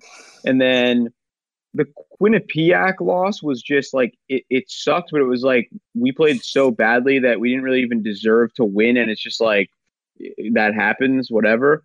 All time for me is it's almost definitely, I think Cal and I will probably say the same thing, is probably the Charlotte loss, UNC Charlotte in 2008 in Atlantic City. They needed one win and they were locked for the tournament, and they blew a 17-point lead. Lee Meyer Goldwater, baby. The team had all caught the flu. I mean, I can't believe, by the way, I cannot believe it's been 10 years. It's like, that's like almost scary to me. Like, it's just like, because like I was a living, breathing, regular human, and that was 10 years ago. Like, I remember, and I'll tell you the story of that real quickly. I went to another college, and I came back. And so where I was at that time was I came back for from my senior year spring break. I went on a cruise for 4 days, and the other guys went on and like road tripped back to campus. So they had another like 3 or 4 days. I came back because I had to finish my senior thesis, which wasn't terribly good. I probably had to bang out like 25 more pages of this history thesis of a 120-page document in like 4 days. And that was the only time I took a break, right? I'm in a computer lab. Nobody's on campus. It's not UMass. I'm watching this game on a computer, which the stream was fairly good. And unlike now, 10 years ago, the stream was better. And I'm in a computer lab. I vividly remembered. It's in the basement of these dormitories in a dining hall. No one on campus, right? Papers strewn about the floor, like, me trying to organize this thesis that like didn't even get honors because I fucking was so devastated about this loss. Got like, we're gonna give you a token B+. Like, you didn't really have a conclusion. I was like, well, let me tell you the real conclusion. It's that I stopped working after that loss. So I'm literally not kidding. So the papers are strewn everywhere, and I'm like, all right, I'm gonna take my 2 hours to watch the game. It's like a Thursday night, I guess, in the quarters, whatever it was. And they lose that game, and I still have like 20 pages left. My friends are all on senior spring break.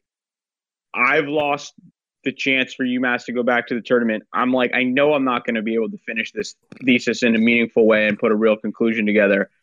And it's just like, what is existence? That was as low as you can get as a fan. It's like seared into my mind. It is genuinely traumatic.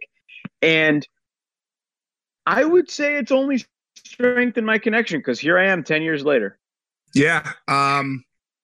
I have kind of a similar story to you, not similar. I shouldn't say, but like, this was my first year at UMass, and I never really rooted for UMass before, prior to me going there. So this was my freshman year. Not to date you or age you, Sage, a little bit here, but I was a freshman in college, and I rooted for the Monty Mac teams. I obviously was like in elementary school for the Marcus Camby team. So it was like, I always knew that, like, I always rooted for UMass, but I wasn't like a diehard until I got to campus, and I was like, holy shit, like, this is a fun freaking team to root for. And I was in the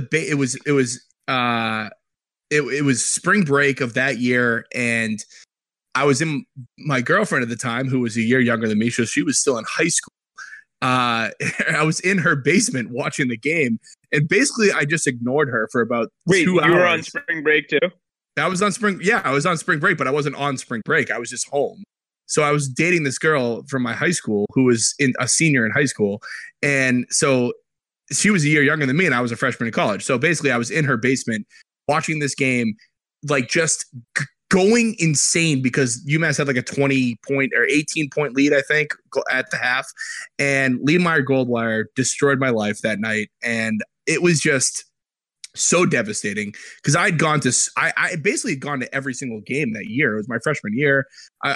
All my friends who I had met, who I'm still really, really close with to this day, we went to every game that year. And it was so fun. Like Gary Forbes was just like a next level talent for UMass. And it was like, I had built my friendship with UMass basketball that year. And it was, I mean, God, that was so devastating. It really was like, and then at the same time, I ended up having like an amazing experience with those same friends at Madison Square Garden, like 3 weeks later when they went to the NIT semis and the finals. So it's like, you take the good with the bad, but that was the most devastating. And it was my first year of true UMass fandom. It was my first year of that. And it was horrible. It really was. Like that was a tournament team. I still am so convinced if that team gets in at an 11 seed or a 10 seed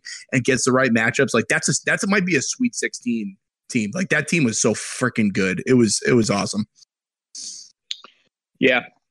Not much else to say. It was a devastating loss. It's amazing also, like when you look back so many years later, kind of like what you remember about that game. Like it's funny because like I can't remember the specific plays. I just remember, I think it was probably like, what is this, like a 64-61 type of game? But I could be totally wrong. It could have been 80-77. No, I think it was more than that. But yeah, I'll look it up right now. So, but it's weird. Like Charlotte just kept. Liedmeier Goldwire just hit every shot in the book, and it was and that's the thing. You remember his name, you remember the shots, and then you remember where you were. Like that, it's so interesting. Both of us remember him and where we were. Like that's what's so weird about it, because like the plays are the plays, But like the feeling is like that's. Oh man, that was fucking bad. All right, let's see what else I got here tonight. So. Questions. I mean, Goldwire, I'm looking it up right now. Yeah, tell me what the score was. What was the final? It was oh shit. Hold on, give me a second. It was you're right, way more than I am. It was 69-65, and Charlotte scored 50 points in the second half. UMass was up 36-19 at the end of the first half. Oh my god. 36-19 at the end of the first half. The second half was 50-29.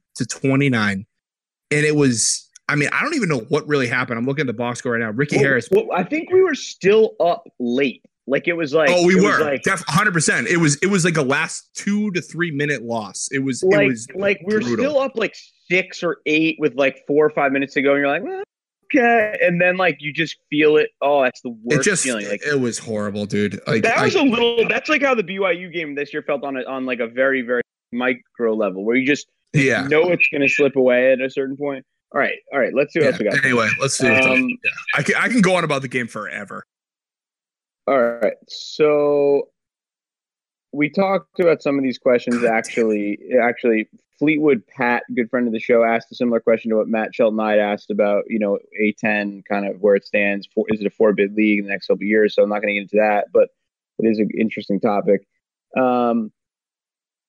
Everybody keeps asking, when will Whipple's extension be announced? Like, I just don't really care. Probably it's probably like a state thing and maybe around tax time. I have no idea.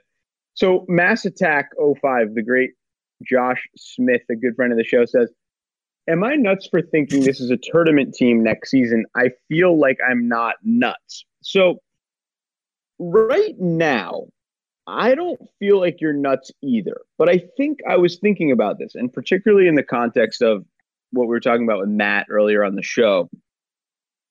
It's really hard to get into the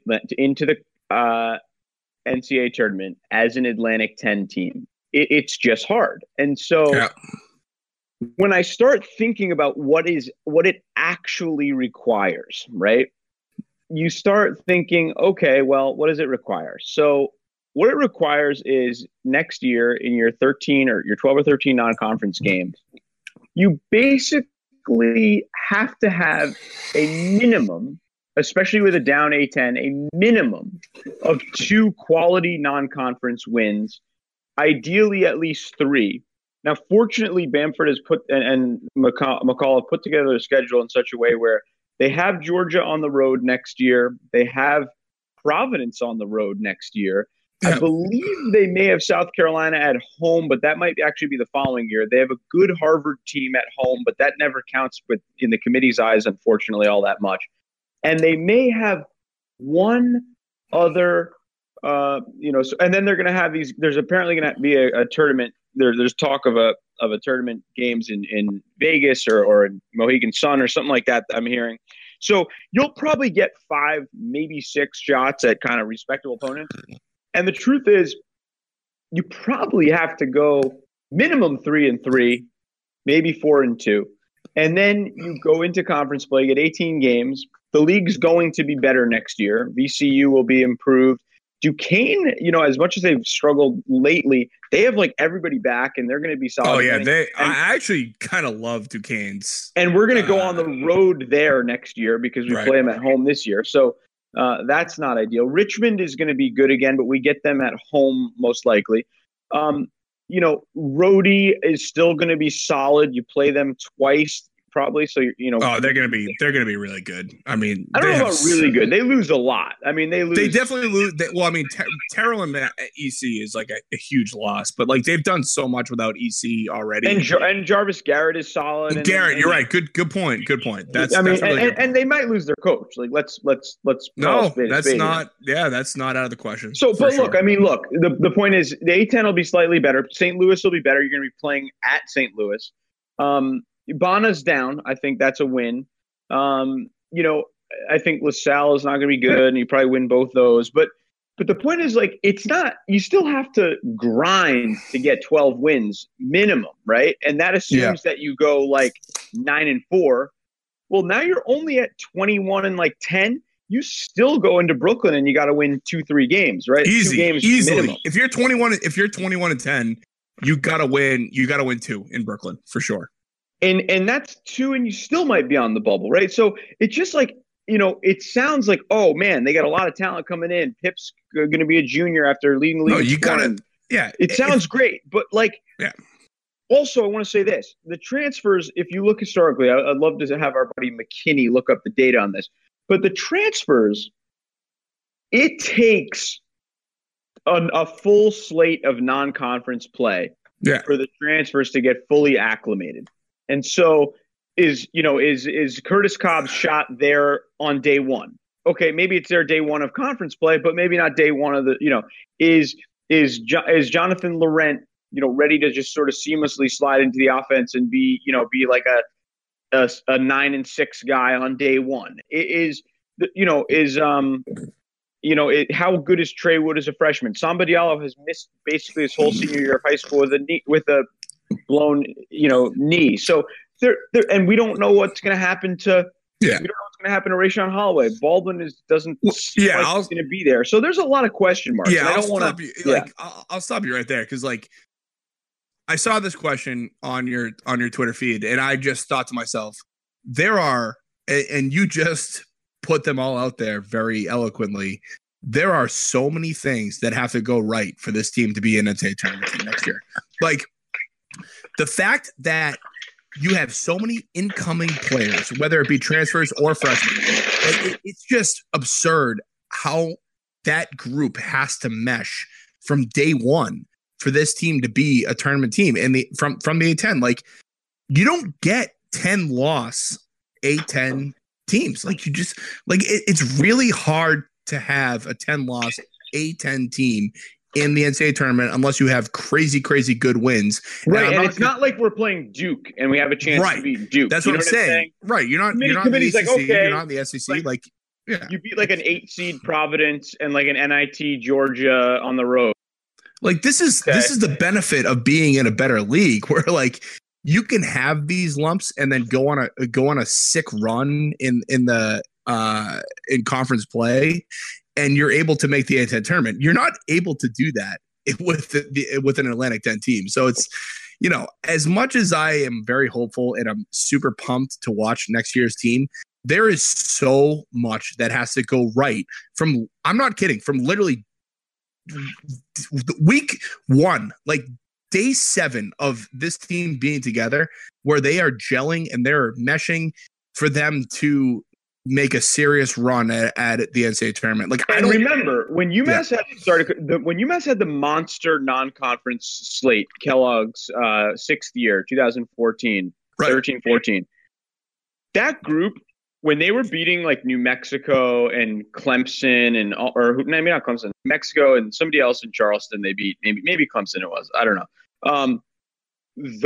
That team was like full of 5th year seniors, 4th year juniors. I mean, Samson Carter was back for what felt like his 16th season. The headline of the Daily Collegian, the school newspaper, was "It's time to dance." Like, this is it. Like, we have to do it this year. And they came out gangbusters and killed everybody the first 16 games of that year. And partly that's because other teams are like figuring their shit out. And right. And UMass was like, Chaz was a 5th year guy. Sampson was back after that injury for his 5th year. Putney was a 5th year. Caddy was a 4th year junior. Putney was a 5th year guy. So it's like 6 games into the season. These guys have played like 4 seasons of college basketball, and everybody else is like, figuring their shit out. So you still win against the New Mexico or, whoever. And so that's the, Providence, whatever. And Derek Gordon, who had sat out a year, is, after having like, so they were just like so experienced. And next year, that team was like, let's be honest, that team was loaded. Like they were loaded. I mean, they so like didn't have like very many like just like regular solid basketball players. Like there wasn't like a guy. It's like, all right, I need to knock down 3. It's like, but I'm so convinced you put Putney on like a. Oh man, you put Putney on St. Joe's. I know you don't like. No, I mean, yeah. I just think like Putney was a really, really good college basketball player. Yeah. Also, he's been a monster in the D League, by the way. Yeah, I think my prediction of him getting an NBA contract is gonna end up being wrong, but he's been so damn good. Like as a 6'9" guy, like I don't know. Either way, we can move on from that. Let's do one more question to end the show because it's been a long show, but also I'm not quite ready. This might be a 2-hour show. This would be great. Yeah. All right. So if anyone's still listening, this would be. I asked for questions, and everybody's just like having a conversation in the comments. Like Zach Zach is God is talking about football or something, and. I'll do a football question if we have one. Yeah, I'm just trying to find anything that's not. Okay, so let's see. Staying on the football focus and for your guest tonight, should VCU? Well, we already lost that, but should VCU start a football team? It's like no, I don't care. I don't give a shit about that. I don't give a shit what the fuck VCU does. Can I say like 2 things about the football program? Yes, right. Go for it. So Brighton Barr coming back to this football team is absolutely massive because wasn't that like announced 2 months ago? Yeah, it was announced a long time ago, but we haven't talked about it all in this podcast. I just want to say, like, he was the leader of the defense last year. He was a middle linebacker. He put everyone in position last year, and it is going to be so much more important for next year's team where they're basically replacing their entire front 4, and he's still coming back. He's going to be like I think he might be a 7th year senior. He's had horrible injury luck. Like I think it might be 8th, believe it or not. I kid you not. Yeah, he's super old. Like, and God bless the kid. Like he might be a 25-year-old graduating senior, which granted he's going to have his master's degree. So good for him for riding out this scholarship as long as he possibly could. But him coming back next year is absolutely huge. And also the fact that they brought in a bunch of O linemen to actually protect Ford who was sacked the most of any single quarterback in the league per game last year. At the end of the day, it comes down to this team next year has to make a bowl game. I am so out on Whipple. If they don't make a bowl game next year, they have the schedule for it. They have road games that are close to home with BC next year. And I'm of the belief that if they don't make a bowl game next year, and the Whipple extension is actually kind of a curious topic for me as well, because I actually do see the details of it. If he get more than 1 year, I'd be very surprised, because I think Bamford is a kind of a cutthroat type of AD. But if they don't make a bowl game next year, it's trouble for Mark Whipple, because this team is, other than the front seven, they're bringing back their entire D-backs. They're bringing back most of their offensive line, and they could possibly replace some of their O-line with some incoming freshmen that were really, really highly recruited. They have crazy, crazy good skill guys and a quarterback that I honestly believe could be an NFL player. It's at the point where, like, this is it. Like, you have to make a bowl game next year. So that's my two. I think I made about 3 or 4 points there, but that's my 4 cents on and on it's UMass going to be football. a great offseason for us to plan a big time tailgate, either for the BC road game or the UConn road game. Dude, the BC, well, first of all, the BC doesn't have tailgating. They're the worst. So where do you go for it? So I actually experienced. I went to a bachelor party for a BC football game against Louisville when Lamar Jackson was winning. Sounds like a bachelor party. Oh, it was horrible. We stayed for a half, then we went out into Boston. It was terrible. These were anyway, not UMass guys, I presume. No, none of them were UMass guys. It was one of my buddies from high school who just didn't really know what to do for his bachelor party, so we all went to a BC football game. I hated it. It was actually hilarious how many people were rooting against BC while I was in the stands of a BC football game. It was wild. But anyway, it costs you $500 to buy a parking spot just to tailgate for a BC football game, and that is not an exaggeration. It might actually be more than that. It was horrible. So if we want to plan a UMass tailgate, it might have to be at a bar in Brighton where we all meet up at a bar and then Uber over or take a bus over to the BC football game, because it is actually genuinely hard to tailgate for a BC football game unless you want to pay out your ass for a spot. It's actually a hard proposition. Got it. Yeah. But anyway, we'll figure it out. All right. I'm definitely going to that game. Let's call it a day. This was fun. We're doing a golf tournament in the offseason. Section W golf tournament, by the way. Holy shit. I'm so down for that, honestly. Fundraiser for the show. Maybe. I don't know. All right, gang. It's been real. Thanks for Matt coming on. And if you're at the George Mason game this weekend, holler at your boy. Yeah, Peace. rate, subscribe. We love you all. This was fun. Matt was awesome. Thanks so much. Love you guys.